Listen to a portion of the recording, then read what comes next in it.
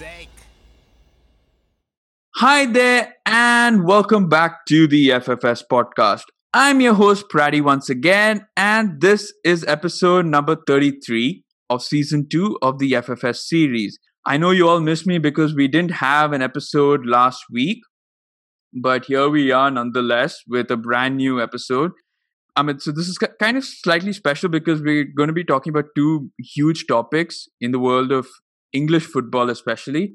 So I've divided into two segments. So in segment one, we'll be talking to a couple of Norwich fans about their recent promotion to the Premier League, what it entails for them, and what's brought them to this point. And in segment two, we'll talk about this recent proposal about this independent regulator that's come up in the news, and I'll explain more about it when we're doing that particular segment. So let's start with segment one, or part one of episode number 33. And for part one, we're going to be talking about Norwich's recent promotion to the Premier League. And to help me discuss this and delve into this topic in greater detail, we've got two guests on the podcast, one who has been on the podcast before and one who is a FFS newbie. Both of them also are members of the New York Canaries supporters group, which, I mean, you can follow them. I will tag them when I upload the episode as well. So let's start off with introductions, and we'll start off in alphabetical order, as is the norm in our previous episodes as well. So let's start with James. So James, welcome to the podcast, and why don't you tell us a bit about yourself? Hey, Praddy, thanks. So I started the New York Norwich City Supporters Club, New York Canaries, in about 2003 when I moved to the States. And we used to hang out in a bar on the Upper West Side before, about 10 years ago, moving to the Football Factory, which is right near the Empire State Building in Manhattan. And we meet there to watch games. And that's about it. Watch the Mighty Yellers. Okay, tell me this. So you've obviously moved to the United States. And how do you get this gathering of Norwich City? Because Norwich City isn't the sort of top six clubs that people would generally follow. So how did you find people like Ryan, people like Nicholas, we've had on the podcast, and other such Norwich supporters? Yeah, at the beginning, it was actually, there was no football on the television to offer as a group. We used to have to listen to the radio. Back in 2003, the Premier League games on in the US was very sparse.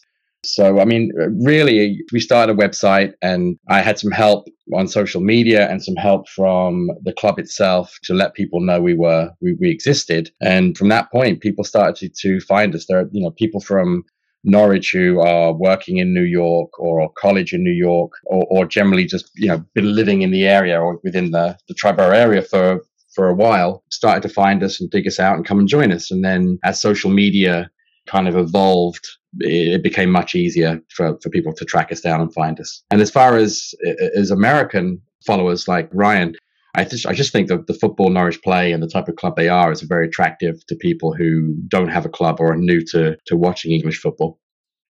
Awesome. Yeah, I mean, that's quite a nice story to hear. And I can't wait to hear your thoughts on this.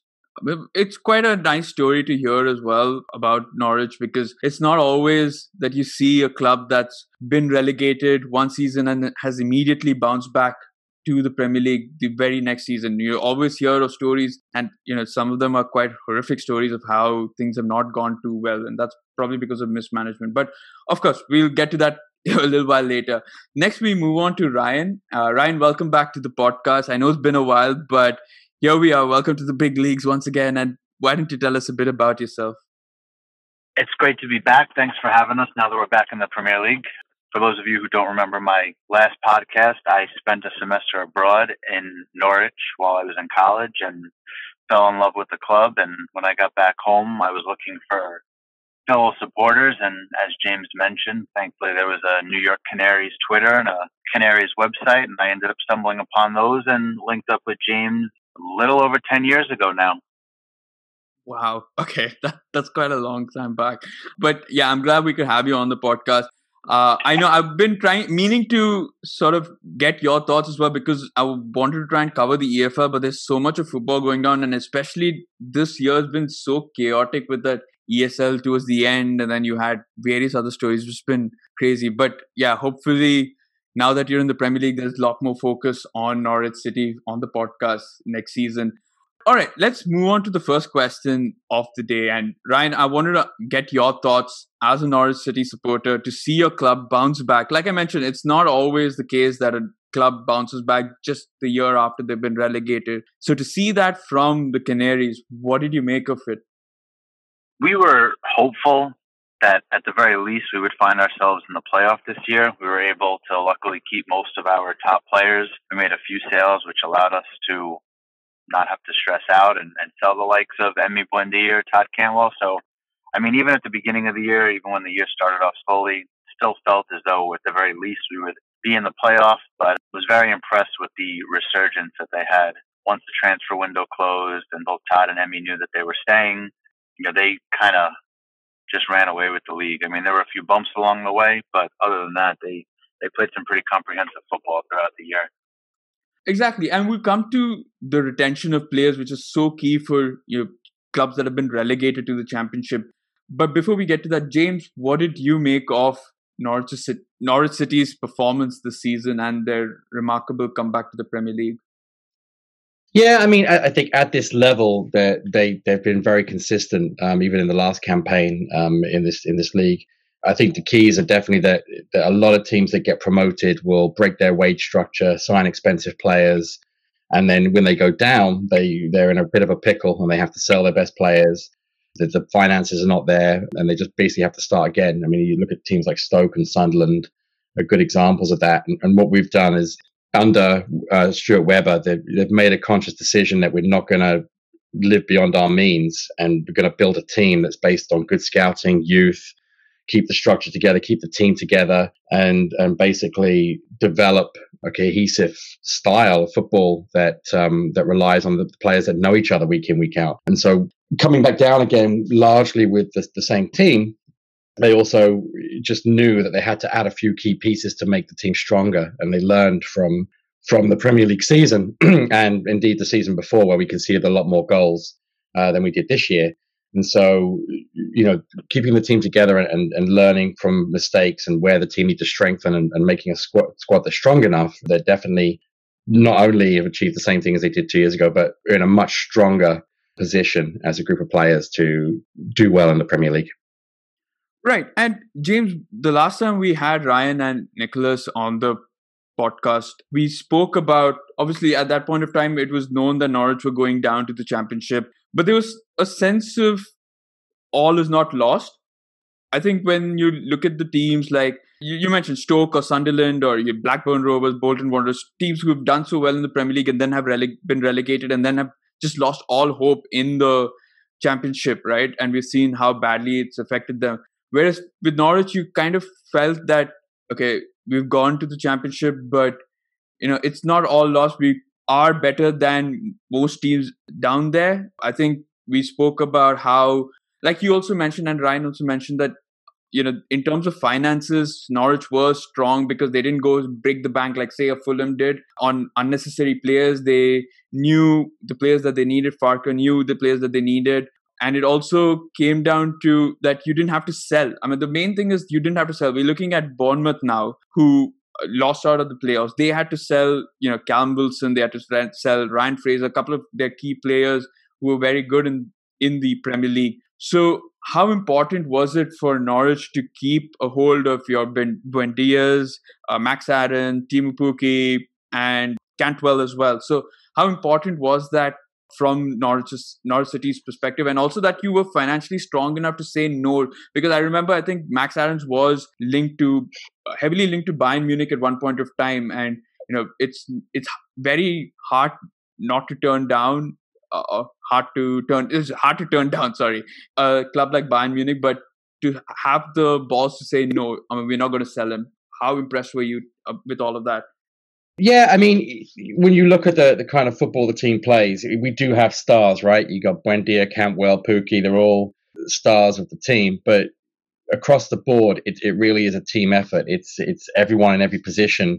And the players that then come in from the squad, know the job they have to do, the kind of football they have to play, the kind of style. They're very switched on and focused. And it's not really about individuals. Some of our goals will start with Tim Krul in goal. and play triangles around defense, and then 30 seconds later you've scored, right? So the team work ethic and the team football under Farke has been the key to that largely. And so when players have been injured or gone out for periods of time, players coming in have filled that void and done just as well. So I think the strength of the squad has definitely been the key to that. And then just the transparency of the club itself under Weber to have a blueprint, we all know what the expectations are. We know we're not going to go spend 20 million on a player. We know we're not going to break the bank. We know what we're looking at. We can see the youth players coming through and coming into the team and making a difference. We can see the players behind them that are coming along. And I think it's just the club is in a really, really great place with a plan that we haven't had a plan for many, many, many years before the Weber-Farke era. So hopefully, should those guys ever leave, that we stick to that blueprint and keep going as we are, because football these days is just not sustainable for clubs the size of Norwich when you talk about the money that is being spent in the top 6, top 8 of the Premier League. And there are other ways to do it. And that is basically, developing your own talent and developing a style of football where stars are kind of not the focus.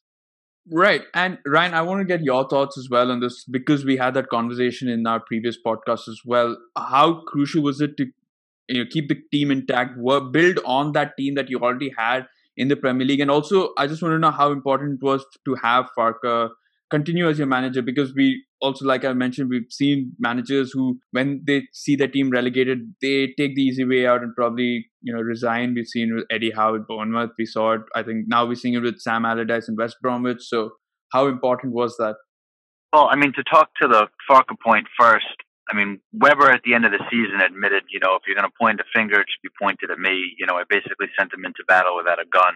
They admitted before the campaign they weren't going to be spending much, and the squad going in was going to need a lot of help and a lot of luck to have survived last year. So I think they did right by Farke by giving him the opportunity to bring them up, and I think he's rewarded them by doing what he did this year. And then talking to the fact that they were able to hold on to all these key players, like James said, the style that we play, allows us to not be dependent upon specific individuals, and by being able to sell a couple of defenders that they felt they had replacements and enough depth to overcome, they got a good haul for both Godfrey and Lewis, and the club marched on as if they didn't miss a beat from what they did 2 years ago. A lot of the players had been in the championship 2 years prior, were used to the way that league plays, playing twice a week, playing a Stoke on a Tuesday night sort of deal, and they came back down and they showed up after being relegated, and they said, we don't want to stay here.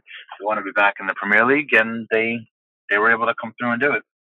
Right. And one of the other things, or other factors that James had mentioned earlier on, was the fact that you've been much more defensively sound this time around. I think we spoke about your time at the Premier League in our last podcast, and it wasn't, the start was brilliant. Timu Pukki was on an amazing run, hit a purple patch right off the bat, and you could see the style of play that Farke wanted to implement, and it was entertaining, it was fun. But ultimately, I think the best way to describe the defensive woes was the first match, I think, against Liverpool, where you scored 3, but you ended up letting in 4, right, if I'm not mistaken. And I think that was probably a sign of what was to come. And it obviously, once Pukki stopped scoring, there was a lot more challenge to get past, and especially in the big leagues where you hadn't spent a lot, unlike the Fulhams and anyone like that. But going into the championship this year, we've seen that defensively Norwich have been very, very sound, been much, much better. So I just want to know, what are the tactical tweaks that Farke has done or made to the team to become so much more better and stop goals from flowing into the back of your net? A couple of key things were the signings of Ben Gibson, who came in and replaced Ben Godfrey, and that seemed to steady the back line. And then the mid-season transaction picking up Yanulis, really steadied the back line. And I think you can't dismiss the fact that obviously playing in this league with this level of players and our talent level, it's a tad easier to concede less in comparison to playing City and Chelsea and Liverpool twice a year. I think goals overall were down in the championship this year, which I think kind of helped make our defensive numbers look even better than they were. But I think defensively, they finally, felt comfortable in all their roles and, trusted one another more this year than last year. And I think the lack of injuries on the back line this year compared to the Premier League season was vital. There were, I think, more than half the matches played in the Premier League campaign where we didn't even have two fit center backs starting for us. So, I think that was a significant upgrade for us as well, just having players in their natural positions on that back line. Right. Yeah, I think they went up. Go ahead. I was going to say, I think they went up too early, right? So they had a plan to get promoted, and we suddenly were running away with the league, and it was clear that we had a shot at promotion, and we did it by scoring a lot of goals and conceding a lot of goals, as we said. And the squad wasn't deep enough to compete in the Premier League. They went up too soon, and then once you got there, to not expose yourself to too much, they stuck with the gung ho style of going for it, which was, I think it's the right thing to do, really, because you're true to the type of football that you play and that the fans want to see. But everyone knew that we didn't have enough depth. We didn't have enough depth at centre back. We didn't have the players in front of the defence to sniff out attacks and cut them out. And that's the difference that they strengthened on this year with the loan signing of Oliver Skipp and as Ryan said, Ben Gibson, instrumental, and then players, like Omar Bamadeli coming through, who were able to fill a void when we had injuries as well. They're just a lot stronger and a lot more prepared. And the football itself is a lot more considered. It's less gung-ho and more methodical. Right. And I think Ryan had mentioned this, James, about there being few more goals scored this year, and that probably has made the defensive statistics look a little better. But James, I just want to know, has there been some sort of sacrifice? And I'm slightly drawing parallels here. I know it's not exactly apples and apples, but when you look at Liverpool, what they did in 2017, 2018, it was all about scoring goals and trying to outscore opponents because defensively they were so shambolic. But a year or two later on, with the, obviously with Van Dijk and all coming in, they were so much more defensively sound, but you did see a slight dip in the goal. It's not obviously too low, but you saw a slight dip in the goal. But I'm just wanting to know, is that from a tactical tweak? Because we saw that with Klopp, that it was slightly to do with maybe sacrificing a little more of the, pressing high up and to kind of manage games a lot more better. So is he doing the same thing here, trying to manage games a lot more better by not pressing so much that you just need to keep scoring, and at the same time you're probably risking letting in a few? Yeah, I think the key word is balance, right? Like, we didn't have an overall balance in the team. We played some good football, but we didn't have a balance that allowed you to really play the possession game that they do right now. Keep the ball with confidence and know that every single player that's in that starting 11 is capable of connecting with each other and being interchangeable. And, I think key examples of that are the growth of players like Campbell, who 2 years ago were young and new to the team. And now they've developed and grown so much to the point that really being able to exploit space and move all over the pitch and be interchangeable and swap with sides and drop back to suck players in, which allows other players to hit space. It's really evolved from where Farke wanted to play 2 years ago. And I think that was always his plan. That's always the style of football that he wanted to play. He just didn't have the players to do it fully, which I think he has now after another 2 years of transfer windows and promoting youth players and signing young players from other clubs that are ready to come through. I think we're in a position where he has all the pieces he needs to play the football that he's always wanted to play. Brilliant. And that perfectly transitions to my next question. And first off, before we get to that, welcome now once again to the Premier League, or I should say the big league, but unfortunately you're entering quite a shit show with what's happened over the past few months in the Premier League with respect to the ESL, Project Big Picture. You're just entering a whole world of constant having to stop the top six from breaking out. So that's what you're entering into. But we're talking about transfers, and obviously Norwich are going to get a huge windfall for getting promoted to the Premier League. Now, we discussed this, and I believe that I'm guessing the answer is going to be the same, that the blueprint isn't going to change. You're suddenly not going to start spending the billions and millions. But of course, your players would have attracted a lot of interest because of the way that you've dominated the championship. You're talking about, I think, Buendia, someone like an Arsenal were always looking for. They would love to have him. Max Aarons, another very good right back. Like Cantwell as well at one point was linked. So people like this. I just want to know, in this summer, how important is it for Farke, and what do you expect from Norwich City in terms of transfers? Ryan, let's hear your thoughts on this first. I think the important thing will be to keep Buendia and Cantwell for the season, or at the very least through the January window, depending upon where we are on the table. I think if you just look at the statistics of how the club performs with Buendia on the pitch and off of it, I can't see any money they bring in for him being spent on anybody else that's going to make as much of an impact as he does. Nobody's going to come in and have the connection that he does with Pukki. I do expect them to sell people. I would be shocked if Aarons is back. I have a feeling that's going to be one of our bigger players to go.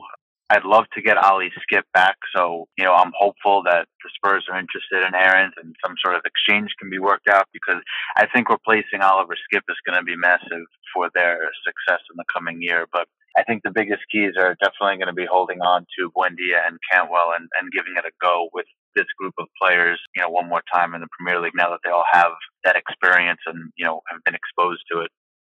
Right. In terms of Max Aarons, I think it was really key that you stuck to the valuation that you had for him. I think you would initially put in 40 million, and in this market where everyone's hit by the pandemic financially, it was very difficult for someone to have paid so much for him. And I feel like if they continue to keep that evaluation, I doubt there'll be too many. I'm sure there'll be someone or the other who might fancy their chances, but I really like the fact that Norris stuck to the guns. It could have been easily a club like Bayern or someone like of that stature to have easily bullied a club in the championship, but for them to stick to the guns was really, really nice to see. James, I want to know your thoughts as well on the transfer situation this summer for Norwich. Yeah, I think when you've got a system like we have, you're always preparing, always doing things early. Like, we've already signed 2 Premier League players in Giannoulis and Gibson, and they were on loan with the contingency that should we go up, they would trigger the payments for those players. So I think we've already prepared by signing 2 players that are ready for the Premier League. When it comes to Max Aarons, we don't have to sell. When you're financially stable and you have a plan where you're not breaking the bank and you're not putting yourself in debt and you live within your means, when players come along like Max, and they're worth a lot of money and teams are going to be sniffing around them at a high level, you don't have to buckle and sell them for less than they are worth. And I also think that Max knows that his development as a football player is far more attractive to play football every week than to go to Bayern Munich and maybe sit on their bench for 6 months. So, I do believe he'll go when the time is right, when there's a team comes in that's going to offer him first team football for the right amount of money. But yeah, we're in a great position where we don't have to sell. Same with Buendia. I honestly don't think Arsenal have the money or are willing to pay 45 million for a player. And I also think he's happy. He's just made the Argentina team for the first time this summer, and he'll be playing in the Premier League again. And he knows that he's in a team now where he's being successful, getting noticed, and rushing to move somewhere is probably not the highest on his agenda either. But looking at the Premier League and looking at next season, which are the key areas, according to you, that Norwich should probably target to either fill in the gaps or to replace someone? Hang on the money. He was so instrumental this year in the way we played, and exceeded expectations when he came on loan. So having a player like him in front of the back four is going to be key in the Premier League, and I think that's going to be a key role. But I don't think we're going to wait for that. It's just not Webber's style to wait until Tottenham see him in pre-season and decide whether or not he's available to come back to us. I think we will fill that role sooner rather than later, with either a player coming in or maybe another loan from another club. But that's definitely going to be key. 1 or 2 players in that role is going to be super key to success next season. Awesome. And I guess the last question that I have for both of you, and Ryan, I just wanted to know what should we expect from Norwich this time around in the Premier League in terms of the style of play? in terms of how defensively sound you're probably going to be this time around. Like, the tactical side of things. I'm not going to ask you which position you're going to be at because that's too hard to predict right now. I think you're going to see a consistent style of play that you've seen from Farka over the last couple of years. I think you'll see it continue to trend in the direction it did last year, where it's not as pressing, where they're just, trying to outscore people. I think they learned and, have an understanding that that's not going to keep them up in the Premier League. They're going to need to be stronger defensively than they were 2 years ago. And you saw signs of that this year. So I would expect to see what we saw this past year with, a touch of an additional emphasis on staying solid and strong defensively, because the only way we're going to be able to compete is if, we can not be giving up 3 goals a match like we nearly did 2 years ago. Right. And James, your thoughts as well on this? Yeah, I think it's not going to change. We have a very possession-based type of football. It's definitely more considered and methodical with the decision-making than it was 2 years ago, where we were definitely very gung-ho. And last year in the Prem, it's not going to change. I think we're just more of the same, just we're personnel-wise a little bit stronger and in a better position to be more stingy with giving up goals, with a better defense and a better midfield and players that have been together now for a while. I think obviously I'll be happy with survival, but I honestly think we'll do a little bit better. I think we'll be in that mid-table area. I think they've definitely got the players to do that, and they've obviously also not been shy about saying that we will spend a little bit more money this time round, as long as it works for the club. Right.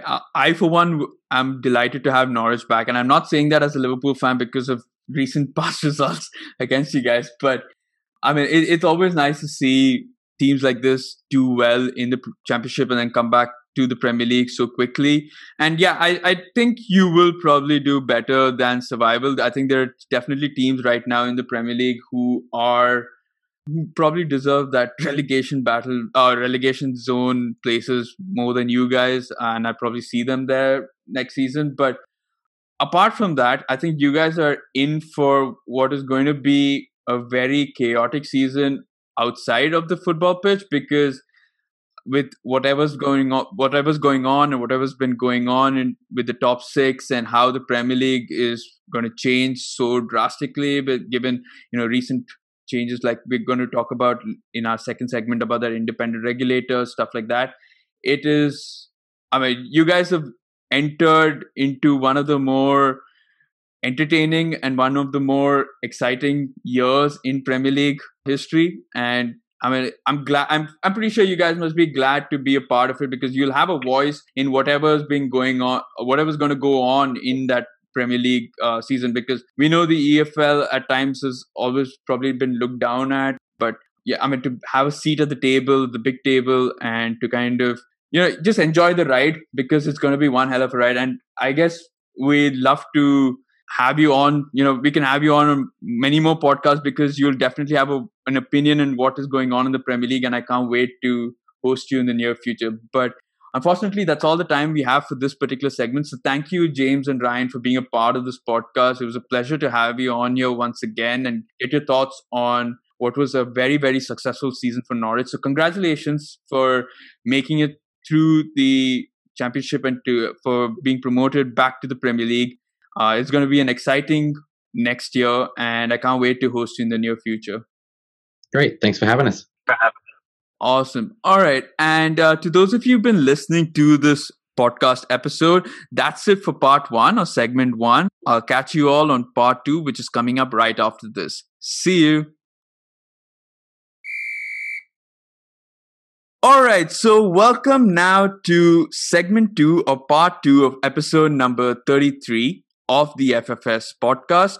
I'm your host, Praddy, once again. And if you're joining us for this segment alone, I do recommend you go listen to our first part or part 1 of the episode. It was a very nice conversation we had with a couple of Norwich City fans about their promotion. And now, for turning our attention to segment 2 or part 2, we're going to be talking about the recent proposal to implement an independent regulatory body. Now, this is something that was started or pushed forward by a lot of the ex-footballers following the backlash from the top 6 breakaway to the ESL.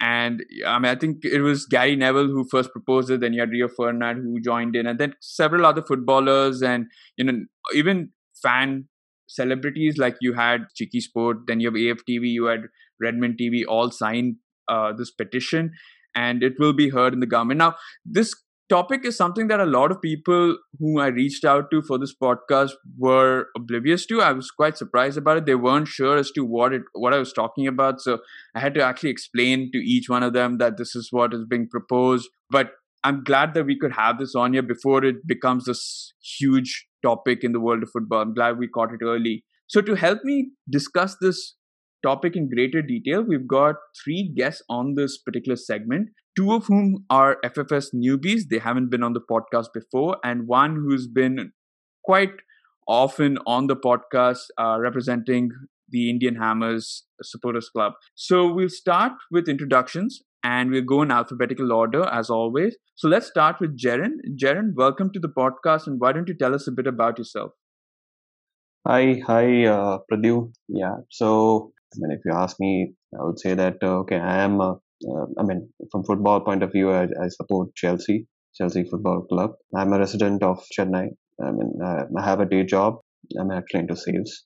Say that's pretty much about me. Awesome. All right. I can't wait to hear your thoughts, especially as one of the big 6 teams. Next, we move on to Michael. And Michael, welcome back to the podcast yet again. And why don't you tell us a bit about yourself? Hey, and as Paddy initially mentioned, I'm the one who is already an experienced member of this particular podcast, but I'm also guilty of being one of the people that Paddy had reached out to who had no idea what the subject initially was about. So I'm coming out with my hands raised and accepting fact that I didn't know about this 2 days ago. As in, I knew about it. As in, I knew that Gary Neville and co had come out talking about something, but I had no idea about the details behind it. But yeah, I had been reading up because of it, and it's something that has really picked up my interest as of late. So I think before we start off the podcast itself, I should thank Brady for bringing this to light so that I was able to do some research on it. Anyway, looking forward to a good podcast time with you guys. Awesome. Brilliant. And lastly, we've got Nishant. And Nishant, welcome to the podcast. And why don't you tell us a bit about yourself? Thanks for having me, Brady. And yeah, this is not just my first time on your podcast, but a first time on any podcast. So I'm a Manchester United fan and looking forward to this discussion. Brilliant. All right. So you've gotten to know a bit about our guests for this particular segment.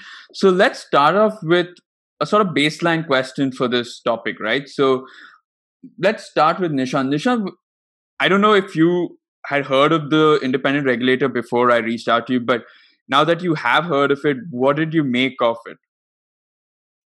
Well, I had heard of it because I follow Rio Ferdinand's YouTube channel, and he had mentioned something of the sort that something like this is coming along. And obviously, as a Man United fan, you kind of get updates whenever anything related to Manchester United happens. So Gary Neville having done all this, it obviously showed up in my feeds and Man United supporters group. So it was a conversation that I've been following. But even if you had given me a week to look into this, there's not much available in the media. Like I tried to look for more details so that we could have a more informed discussion, but I don't think there's much out there other than the fact that the petition was signed by 100,000 fans almost in a day or so. But the expectation of this, what's the outcome that they're trying to get? How much will this regulatory body have? Or can't be a person. So even that is not answered. Is it a person? Is it a body? There's not much to go on. So do they have rights to look into wages or transfer fees or ticket prices? We don't know. So I don't know much. So I'm hoping you guys can shed more light, and maybe I can give my thoughts on points that you are aware of that I'm not. Right. I think that's pretty much a perfect summarization. I think a lot of us will not know because there's actually not much out there in terms of the media. In terms of what you can find right now is that, like you mentioned, that there's a petition that was put forward by several of the footballers, including, like I mentioned, fan celebrities. And then you had, the petition was signed by 100,000 odd members, which means that it has to be heard in the government, or the government must discuss it. And apart from that, yes, there is talk of what it could potentially look into in the English football game, but we aren't sure yet. And I suppose that's the beauty of this podcast, is it's predominantly speculative. And I'm glad, and the reason I chose this is because I wanted to catch this at the earliest to try and see what your thoughts were on this and kind of see what it could lead to, just so that when it becomes that, becomes whatever it is supposed to become, if it does, then we can kind of see, oh, we were 50% right, 20% right, 80% right on what we said. And lastly, we've got Jerin. Jerin, I want to know your thoughts as well on this. Oh, sorry. Before that, sorry. Michael, but Michael, let me get your thoughts on this, and then we go on to Jerin. So, yeah. Yeah, I was wondering whether you edited me out of the podcast for some reason. Yeah, because your Zoom handle has PC Mike there, and it goes below Nishant. And I was like, okay, then if I'm going in reverse order, I just gone like, okay, yeah. But yeah, go ahead. Right. So the thing is, Brady, when you actually reached out to me regarding the subject, I didn't know about the details about this current thing. But this is actually, if I'm not mistaken, this isn't something that's actually new in terms of what has been proposed. This independent regulatory board thing has been proposed previously, because it's not something that I've seen for the first time, at least the term independent regulator. So when I was doing the read up about it, it's actually something that has been proposed a few times before in the past. And funnily enough, one of the things which was, I think it was in the parliament or something, somebody in the UK government actually had proposed having a regulator for this purpose, and they had actually kind of eerily given a prediction that if it wasn't introduced, that this would be something that would cause a problem, which was similar to what happened with the Super League creation attempt at the beginning of this particular season. The thing is, I think this is a very good idea on paper.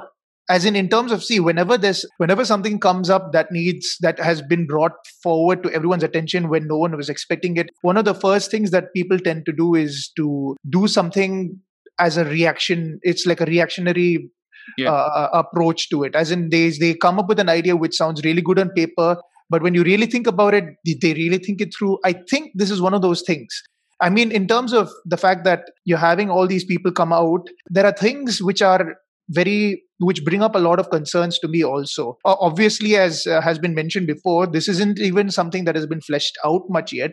Although I do remember that Gary Neville actually has included certain things, as Prady mentioned earlier, like that they should include certain things, that this regulatory board, when it does get passed, it will be in charge of handling racism and in charge of also salary caps as well as distribution of the income. So that has been outlined, if I'm not mistaken, in Gary Neville's letter. But that being said, it's still a process. It's still in the process of it. So nothing has actually been concretely solidified there. So we don't know so many things about this thing. But as of now, I think it looks like a really good idea on paper. But I have a lot of issues with some of the things about it, which I think we'll be getting into later on. But yeah, that's my basic thing about it. I think it's something which is really good on paper, which we really need to do, but we should be wary about if we are actually going to be serious about implementing it. Perfect. All right. And lastly, now, Jerin, it's your chance. Why don't you tell us your thoughts on this? I mean, I think Mike had said some of the points which actually I had in my mind. He's correct in certain aspects. Actually, this is not like the first time they had actually come up with. I think they had come up with this idea even pretty much a long time. I believe this was a culmination of many aspects. As you see, what you see is with the kind of transfer rates, and as well as the money which is involved here. I mean, with the clubs and all, especially with the ticket rates and stuff like that. All these actually has kind of culminated and come to this point. See, the breaking point, I would say, is the whole ESL debacle. But the whole discussion on this has been going on for a pretty long time. I mean, I remember watching one of those fan cam episodes. I think that was with Robbie from AFTV and True Jody. They had actually gone for one of those Europe trips, and they had actually gone to Dortmund, and they were saying they had an experience actually with the Dortmund fans and stuff like that. So they had realized that that the fans actually had kind of a say in in most of the club dealings, as well as when it comes to the ticket prices and things like that. So what they were actually saying in that video was that they should bring some these kind of regulations probably to the English game. But here the thing is, I would say that the Premier League and FA, it's kind of like they're looking more on trying to make money actually, rather than, I would focus on regulations and stuff like that. So that is what I saw. See, even I was actually talking to Nishant, I think yesterday or day before. I mean, I was telling him that see, the whole idea of developing the Premier League itself was probably to make money. The overall picture what they gave was basically to improve the English game, but the main purpose was to make money. That's how it came into picture. There was no live telecast even much, before the formation of the Premier League. There used to be only certain games, those big games like say a United Liverpool or an Arsenal Spurs. Mostly either one of them used to be televised on TV. That also it's mostly only highlights. That is how it used to be. But after the merger of Sky and BTB, that's how the whole Sky Sports actually came into picture. So, I mean, it was pretty much a money-making machine, if you see like that. But now when you talk about after a gap of 25 years right now, the formation of the Premier League is what I would say. 92. Yeah, 92. Yeah. So it's almost 30 years, 29 years. So after 29 years, you're coming up with this whole plan of regulations. I kind of feel it's a little bit too late right now. I mean, even if, it's good. It's good that they come up with all these drafts, but whether will it materialize, that's a different question. If it's a yes or no, I'm not sure whether it will actually happen. Right. I mean, it's good, but we're not sure about. See, the whole thing about you said about the salary caps of the players and things like that. Back then, if you see, they still say that before like 1992, the transfer fee of like the highest paid athlete or the footballer used to be, if you say like £1 million, that was a huge sum of money back then. Yeah. But I think that whole thing changed. I think after maybe with the transfer of Eric Cantona, it was one of the highest paid transfers you see back then, back in 92. This is my say. Completely. It has to be. And it's your opinion. I just want to build up on that. So Nishant, Jerin mentioned about, we all obviously had this conversation when we did a separate podcast, but we spoke about this potential 50+1 rule being implemented in the Premier League, and that being, that has to come down from the government. And one of the key factors or one of the key points in this whole independent regulator is to help stop the breakaway of teams like Manchester United, Chelsea, Liverpool, Arsenal from the Premier League, to stop them from breaking away and forming the Super League. Is the 50+1 rule a way of doing that, do you think? When I heard about this 50+1 rule initially, I never got it. As a much younger fan, I was wondering what the hell this means. And even after I figured it out, I thought, how does this work? Like, how do they sustain that rule? How much power can you give the decision-making powers to the fans? And if we do that here, Bundesliga, it's not a very, I mean, obviously we have Bayern, probably an exception there, but it's not a very attractive league. So if you have to keep this league attractive and find more and more fans year after year, it has to be something along the lines of what we're doing with the Premier League. And if we give majority voting rights to fans, and fans are usually not very rich, or football is more part of their lives, and they are definitely going to bring down ticket prices. Now, if ticket prices go down because of the fans voting against higher prices, who picks up that loss that the club then incurs? That's just one example, one aspect of it. Now, this can apply to wages or transfers, whatever else the fans decide. But if fans are given that much power, they're going to rule for things in their favor as much as they can. Now, if they come down on ticket prices, now for some clubs, ticket prices are everything. They are not so much based on the TV revenue or commercial revenue. They don't have they have other forms of revenue, but not many as much as, say, a Man United or Liverpool have, or Chelsea even. Right? The big six, probably they have more than enough revenue coming in from many streams. But what about the smaller clubs? If their fans start voting against higher ticket prices, the main stream of revenue, which is, stadium ticket sales, that goes down. Then how do clubs sustain? How do you sign these big players to keep up the attractiveness of the English game? So I would be very hesitant to give the fans that much power, as much as I would like it, but I think it may not work. We need some control. Someone, but not someone who's all into accounts like our beloved chairman at Man United, but at least someone who gets football but also gets accounts, somewhere in the middle.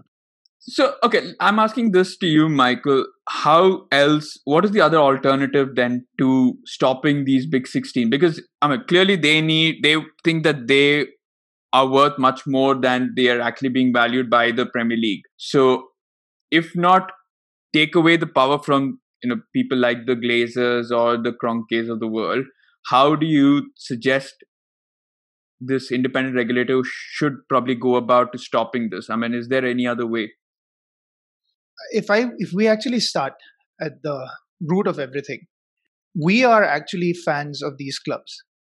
The game is built around the fact that this is actually it's more than just, we can look at it in the romantic aspect of it and say that yes, this is more than just a game.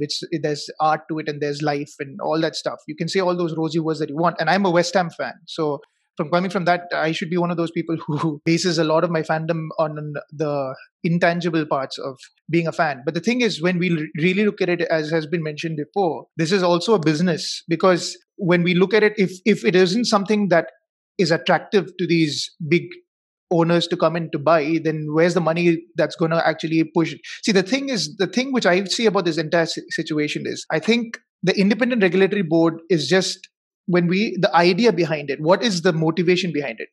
It's a fight between practicality and a certain level of romantic look at the game, actually, if we are being honest about it. Because it's not that it's a model that doesn't work. Like, for example, the 50+1 rule that you just asked about, Nishant, it does work because the Bundesliga has shown that it works. And if you actually ask, there was a poll which was made recently, I think about last season or the season before, and the Bundesliga fans, as in the actual fans who go there and pay the tickets to watch the matches and who are a part of the paying customers, basically, they are happy with the rule that with the 50+1 thing. The essential question that we should be looking at is this. See, the thing is, when we look at it and we say that this is wrong or this is not wrong, what is our stance in saying that this is right or wrong? Obviously, as a fan, we want the best football to come. Like, if I was going to be just directly saying about West Ham's best interests in terms of me as a fan, I'd want us to have as much money as possible to be able to compete and win the transfer market and get players to be able to improve our squad so that we can actually push on to be a proper top 6 or top 4 club. That's like where we are on the precipice of being as West Ham. But the thing is, if we look at that, where does that money come from? We're talking about economics issues now. We're talking about capitalism and the rampant part of whether this can actually be allowed or not. See, the thing is, if we look at why the big 6, I won't use the word top because there are clubs there which are not top 6 clubs. Exactly.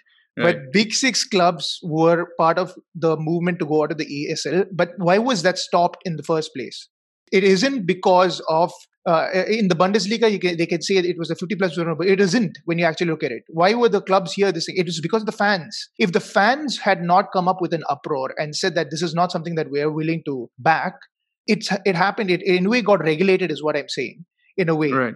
I think that if the best way to go forward now, rather than add an independent regulator, would be actually for the Premier League to be given more this thing. But I will say one thing about the 50+1 rule that I think is good. I think the fans should be given more of a say in terms of at least having a more of a sizable input into where their club goes in the decisions that are made, but not 50%, 50+1 to say that they have more than any other owner or stake. This thing. I get it. I think, there is obviously a pro and con of it. So the thing is, with the Bundesliga, it works because it was implemented from the start that way. For it to now it'd have to be a major government change, or Boris Johnson has to come out and say, okay, now, all owners have to leave, and you come in with, you have fans who would have to buy out that club for that 50% stake. But what you said, I suppose, is what's happening right now, where we seeing the likes of, I think, Chelsea, Liverpool have done it, where they're now having fan representation at board level. Now, we don't know how much of a voice they'll have. I mean, Liverpool, the Spiritus Shankly Trust has said that they will have a voice, they will be heard, and they will have regular meetings with the higher-ups. Chelsea also at some level said that they'll be there to listen to and, will be there to represent the fans.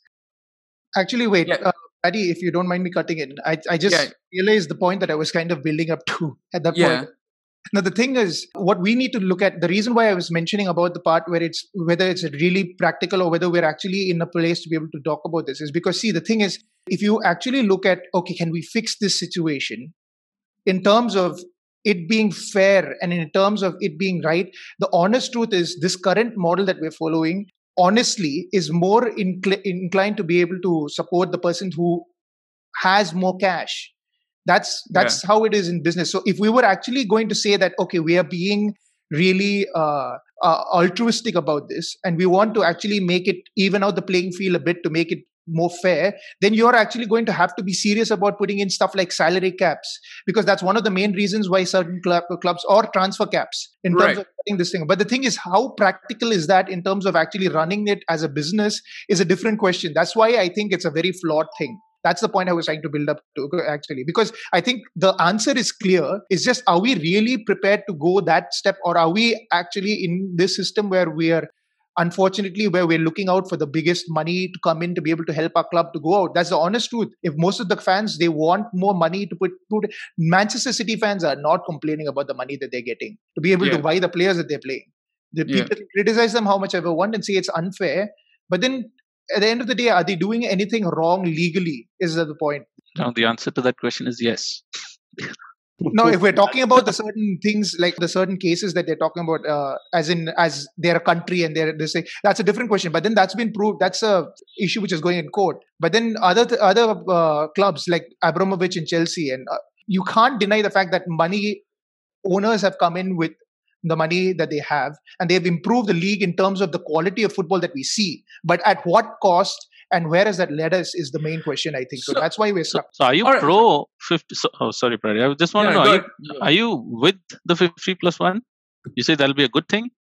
I think what he meant was 50+1 might be a huge change right now for the Premier League, but they might... right now, fan representation at board level would be probably the practical step. But I just want to get your thoughts on this, Jerin, because alternate, like Michael was also mentioning, is that if you want to create a fairer playing ground, okay, or a level playing field, instead of going the whole distance and creating this 50+1 rule where your fans, instead of the owners, get rid of them, we have these salary caps and these transfer fee caps. How much of a difference would that make? Salary cap. See, now why do most of the players like say from South America and the other parts of Europe are actually coming towards to UK? The main reason is because of the money. Now, if you take in UK, if you compare the average weekly salary of a player in the UK in the Premier League and compare that with that of in the Bundesliga, it would be comparatively more actually for the guy who's playing in the UK. So if you say that you have to bring a salary cap to a player who's playing in the Premier League, say, for example, like maybe Riyad Mahrez or any of those guys, the international players, you tell them, or let's say one of those Brazilian players who was actually playing in the Premier League, they would rather not stick playing in the UK, because for them, what matters would be getting a high salary. Why do you think a player like, let's say, like Neymar, who was actually doing quite well in Barcelona, jumped ship to PSG? The main or reason an Oscar at Chelsea. Yeah, even Oscar at Chelsea, when he went to China, Yeah. eventually to China. I mean, why? It was just for money. So if you say that you're supposed to bring it to the UK, there will be other clubs who might take advantage. Like I would say, other European clubs. I would say, let's say if you shift to something like in France, PSG, you can take it as a good example. If they want to bring in players from other clubs, they'll be happy to do that. So do you think it then should be a whole, like all the leagues, like a UEFA sort of regulation that every league, it should, rather than... if you see this whole, the cap thing, I think you would actually, it all started with the Bosman rulings. If you know about that case, I hope you know about the Bosman. Now, the whole thing started with Bosman ruling. Once Bosman won that case, only the whole thing about the salary increment and everything started. There was a time when, I think way back in the 2000s, or like between 2000 and 2010, the average salary cap of a decently good player used to be between the 200 to 250k pounds per week. Yep. Now it had come to such a level, like they're demanding somewhere around 500 to 600k pounds. Yeah. That's a huge lot of money. You compare that salary from a Premier League player and compared to that to a tier two player of the English league. I mean, that is what the English conference one is what I would say. Championship conference. Championship is the second one. Right? Yeah. Oh, the one before that. Yeah, League One or League Two. Yeah. Yeah, League One. Yeah. So compared to, there's a huge salary gap if you now you compare that with say something like that of a Bundesliga, the average salary cap, weekly cap of a player is fairly much decent. Now the whole reason why they actually started this league, the concept of league is basically was to improve their national squads. That was the whole thing behind all this. But eventually, somewhere down the line, maybe I would say England, the FA lost its way. They thought, okay, this would be one way of making money. But whereas Bundesliga, I mean, I would say that, see, now you compare both us on a national level and see, the German national team has won from 1990, if you say they had won 2 championships, I would say. And whereas England hasn't won even a single championship right now. So the whole purpose gone. So in a way, like what Mike said, having 50 plus 1 is kind of good, because you're still churning good quality games actually out of in the Bundesliga. It's just that people are not watching it. One good example I would say is, like, I think Mike or Nishant would agree, is that in the 90s Premier League was never the top, like one of those top leagues. The actual league was Serie A, if you see. The top big clubs back then was what you would say, if you ask anyone, they would say it's Juventus, AC Milan, Inter Milan, Fiorentina, Sampdoria. These were those clubs, like, who were like those big clubs back then. But eventually, it was just because of the money, the investment didn't go properly into the Italian leagues. That is why their popularity came down. Whereas in England, people were putting in money. The moment people actually started investing money, the players started asking for more money, because they have to pay their their representatives, their agents, all those things. Now I think one trigger point I would say that of how this Gary Neville was actually highlighting about this. I think it was with that correct me if I'm wrong, I think it was with the whole Pogba transfer. That is where the whole thing actually started. I suppose that probably started it for the English game especially. I mean, then you look at what the Neymar transfer did to the entire transfer market, and then we're talking about this on a Neymar scale. thing happened much before Pogba, if I'm not. Was it? I thought it was after. I'm pretty sure it was either that same year or was, I think, a little later. It's relatively the same. So okay, I just want to get Nishant, your thoughts on other stuff and the other aspects.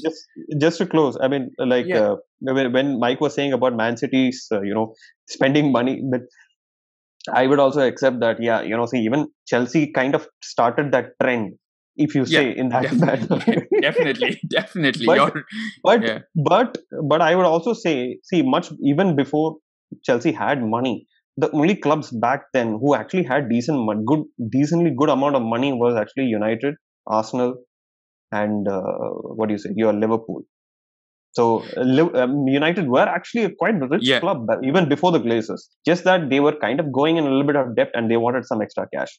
You take the roster of your early 2000s. I mean, United had a good squad. If you see, you had your Veron, you had your Nistelrooy. These are all before. I mean, the same period in that.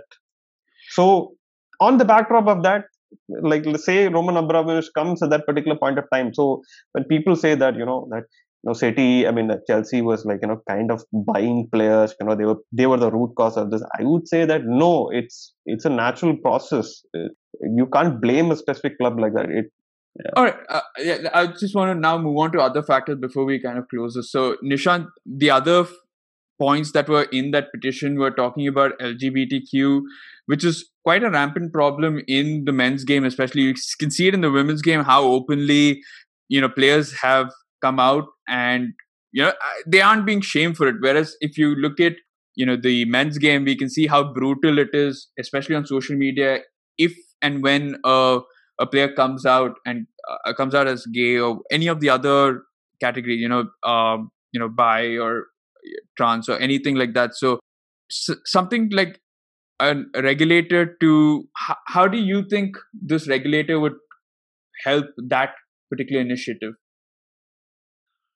I must admit, I'm least qualified to answer this question because it's such a it's such a sensitive topic worldwide that you really want to be careful of what you say, especially when you're speaking public in such a public forum. But I don't see how. I mean, a regulatory body can come and set up some rules, but I mean, is it more to do with kind of helping provide a safe space at least in the UK it's better. The situation is slightly better. You compare that with Italy, it's much worse. I'm sure, but I'm just saying even then in England I'm pretty sure there are a lot of people who are scared, and especially because of how social media is very, very violent to stuff like this. Almost I won't say 100%, but a majority percentage of people in the world go to work. The legislative bodies or HR or government have not been able to define anything properly for our workplaces. Now, football, even though it's such a big number, it's nothing compared to regular offices in the world. Now, if you have not managed to find a solution in day-to-day life, how are you going to put that into like clearly this is a man's game or this is women's football? How do you go into that area and say, hey, these are the rules and now you have to stick by this? And it's very difficult. It again brings to my initial apprehension of who is this body? Like, how knowledgeable are they in this? Do they even know enough football, or how do they? It just feels like Gary Neville's just put everything that he'd like to see in the letter and just be like, okay, now you guys figure it out how you want to do that. Exactly. And I think he just threw it in because I think that's the thing to do these days. Oh, I forgot this thing. I spoke about money. I spoke about players. Now what do I speak about? Oh, LGBTQ. That's the next best thing, right? Let me do that as well. Yeah, and another point that was being made there was racism. And I know all of your clubs have, and even mine has been involved in some racism. Has had some racist incident at one time or the other. Whether it be the Chelsea fans against Tammy Abraham, or the recent racism against Paul Pogba or Fred, especially Fred, and West Ham have been known for their hooliganism and anti-Jews. Exactly. So they're anti-Semite stuff, and so I mean, one of the other points was that that Gary Neville had put out there was the regulator should deal with racism. Now, again, that's something that's people like UEFA and FIFA have all tried to do in one form or the other. I wouldn't say succeeded, because you can put as many sanctions as you want to. They've done it to countries, they've done it to clubs, but yet the problem still persists. So how successful do you think, Michael, how successful do you think this regulator would be in solving something as prevalent as racism? Okay, there was this article which was put out recently about John Terry. I'm sorry, Nishant, for bringing this in, but he's not representative of the entire club. But John Terry is. Oh, sorry, that was Jerin. Chelsea. Yeah.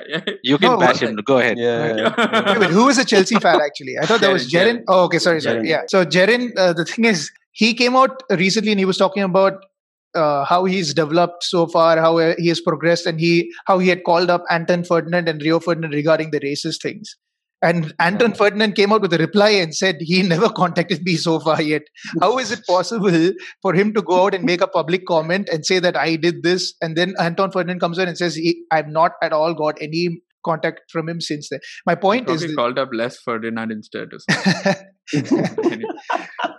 So the thing is, we have to understand that there are a lot of things where in football, like Jerin said, forget the EPL, look at the Serie A, where you have people literally throwing bananas at black people.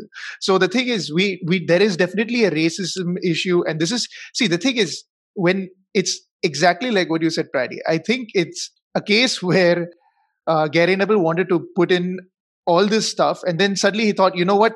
to get more traction on this, we need to bring in the woke army, because that's how it goes with everything nowadays. Whether it's the movies or whether it's some series or whether it's some book, there's always some woke agenda going on, and people are actually, there's a traction going on behind it. So the thing is, to be honest, okay, here's the thing, honestly, for the LGBT thing, how many guys do you know? I know that it's a serious problem. It's no one's denying that it's a serious problem. But is it really that big an issue for him to have actually mentioned that on that letter, other than for getting more views or backing? How many gay players do you know who are right now going to have issues? I'm pretty sure there are people who are hiding the fact that they are, because of the fact that they're probably scared that if they do come out, that they're going to face a lot of backlash, which right. I mean, but then see, this independent regulator that you're bringing in, do you really think that those issues were something that he should have put in there? I don't see the connection other than the fact that he just wants to get some woke traction on it. My point is, I think, see, the main thing is this independent regulatory board is, we've mentioned this in this group, what actually is going to constitute this particular independent regulatory board? Who are going to be in it? Because if we're going to say, if there was some discussion about in one group where they were talking about the people who are signing right now, people like Gary Neville and all would be involved in it. But then if people like that are going to be involved in it, then there's a clash there, because those people are also working in football. So there's some incentivized thing there. And a lot of the things he says are sound. It's like you said, Praddy, a lot of it sounds like stuff that sounds good on paper. He's just thrown it in there and they thought, okay, you know what? Now that I put it in there, you guys figure it out. Yeah, I mean, it's something similar to what Simon Jordan has actually said, Mike. What he's saying is correct. I mean, also it doesn't work both ways. Like, you are in football and you're making this regulation. Like, how? Because you're also an employee of the club. Sky, so that too. He's right now an employee of Sky. And they are the ones who are behind the Premier League. They're all bothered about the cash. Yeah. Yeah, I mean, to be not to be fair, but the fact that he's put it out there, I'm pretty sure that's raised questions, because the fact that you can't just put LGBTQ, that they'll deal with it and not have people answers to ask questions like we are doing right now as to how, because right now, the Premier League has tried to have this initiative and all, and it's still not worked. So what are you proposing that just by adding things like racism, they'll deal with racism, they'll deal with LGBTQ? Fine, it's fair enough, but before signing that petition, I would have asked myself as to how. I mean, the question is how you're going to do that. And like we've all said, we have no idea right now. It's just been, just sign it. Let's just get it through to Parliament and let's see what happens there. And I suppose that leads me on to the final question for today. And that is, if this independent regulator was to be implemented by Parliament, and I also want to know whether you think it will be, I just want to know, what is the role now of the Premier League? Will the role significantly diminish? Because Richard Masters himself has come out and said, fine, the independent regulatory body is a nice idea, but the Premier League is capable of doing it, which I would argue they are capable of, but they haven't done it. So, the point is moot, because if you're saying you're capable of, why haven't you done it? And then your being there doesn't make sense. And it makes sense for an independent regulator to come, because you're then saying that you're not good at your job. You're saying you're capable, but you're not showing it. So what do you think the Premier League's role will now be going? So Nishant, let's get your thoughts first on this. Sure. But just to go back one topic on the racism thing, I watched a very interesting clip of Micah Richards speaking on the topic of racism. So remember the Zlatan, did you read about that? Zlatan might get like a 3-year ban.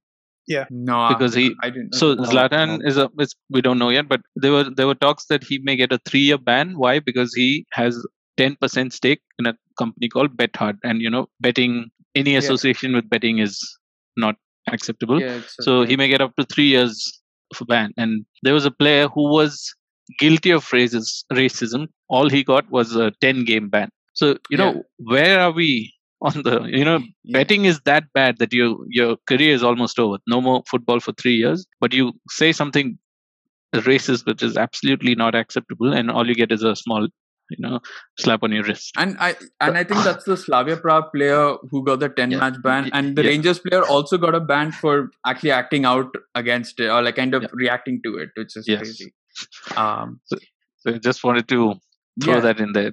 It's very bizarre. And how do you regulate? So maybe if racism comes into the rule book, then maybe we can have a definite punishment like they have for betting involvement. It's not that he accepted bets or placed bets. He just bought a Associated. share in a company.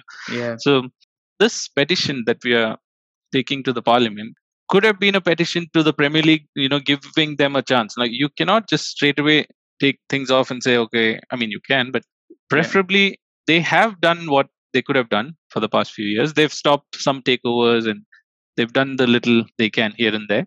So that statement from him at the end saying, Premier League is capable of taking care, I wouldn't entirely say, no, you are not capable. Maybe they could have been given a slap on the wrist and, they could have gotten the act together, give them a set of requests saying these are the areas that you have not fixed for the past so many years. They can say that, these were already there, you never fixed it.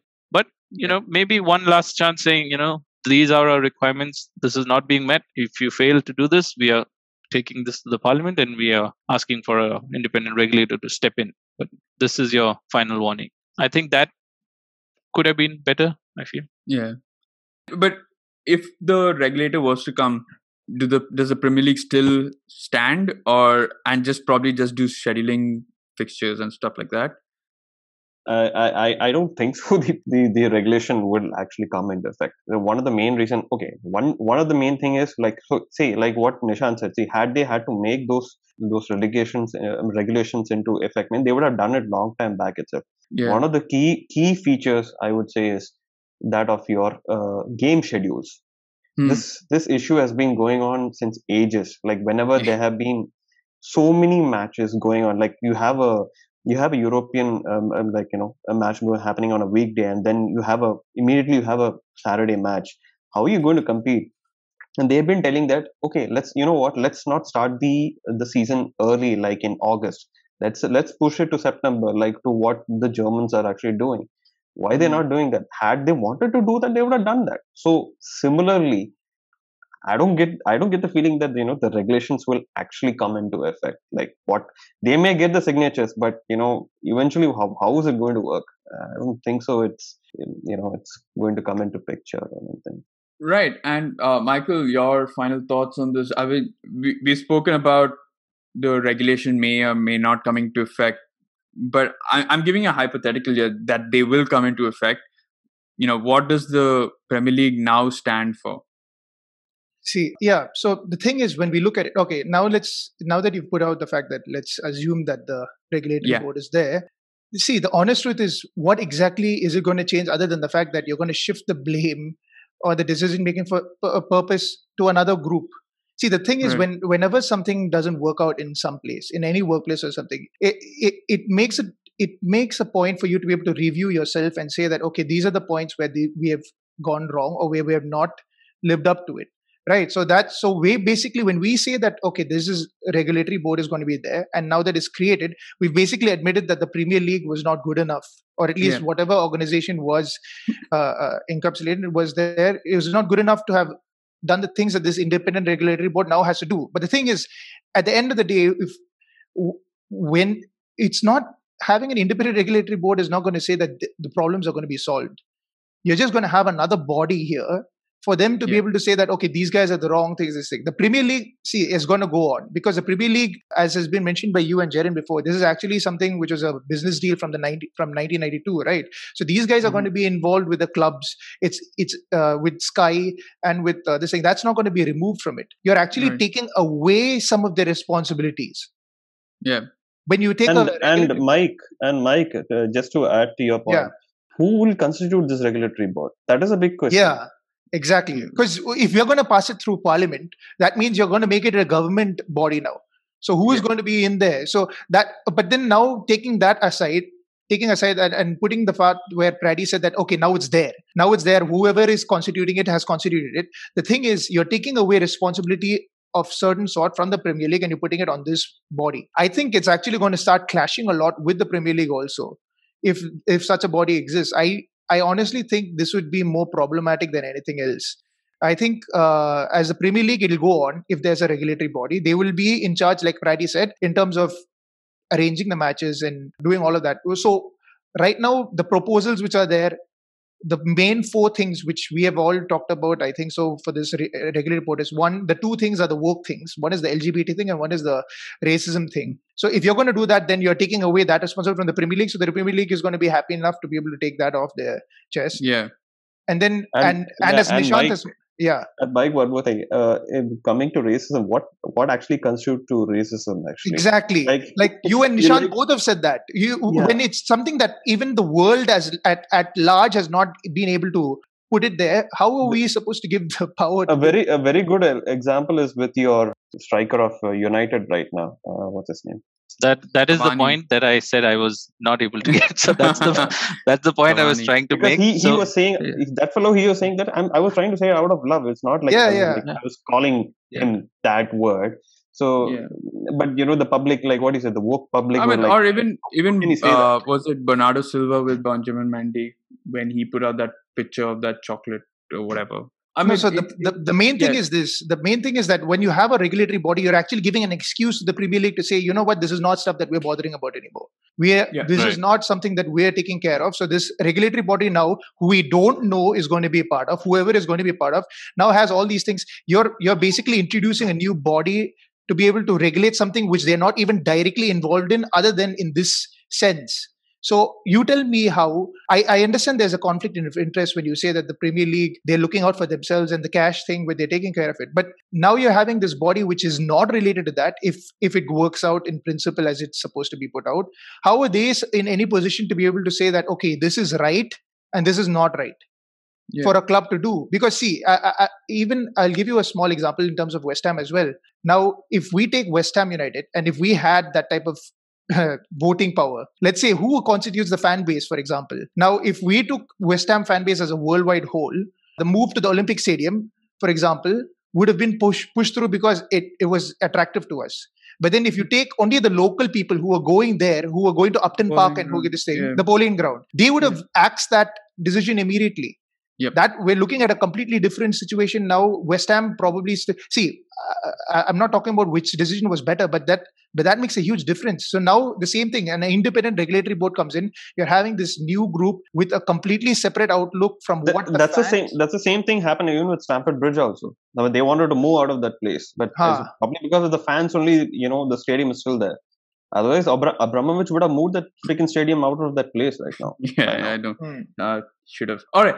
I guess, I have to say that, in terms of how this will play out, it'll be really interesting to see. I think I've not seen a quicker vote of no confidence. I was going to say no vote of confidence, but I haven't seen a quicker vote of no confidence, ever. I think the last time I saw something that was as quick was probably in like Star Wars Episode 1. But I guess that's all the time we have for this particular... Hey, Star Wars Episode 1. Don't. No. I was worried. As soon as you mentioned Star Wars, Jerin's going to open his mouth. So quickly move on.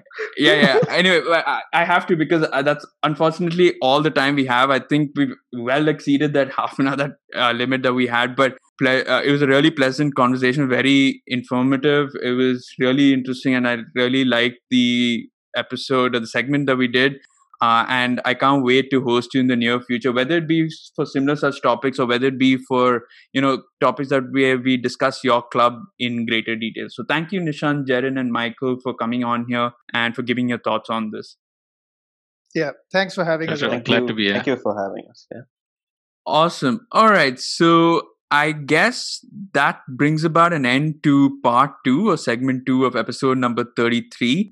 And with the end of part 2, that also brings to conclusion the entire episode, which is episode number 33 again of the FFS podcast. So to those who've been listening to this entire episode, I hope you've enjoyed the episode. I hope it's a little more than an hour worth of football content. And if you do like the episode, please do leave a like. You can review us, and you can check out our previous episodes on several different podcast platforms like Apple Podcasts, Spotify, Google Podcasts, Amazon, you name it, we're probably there.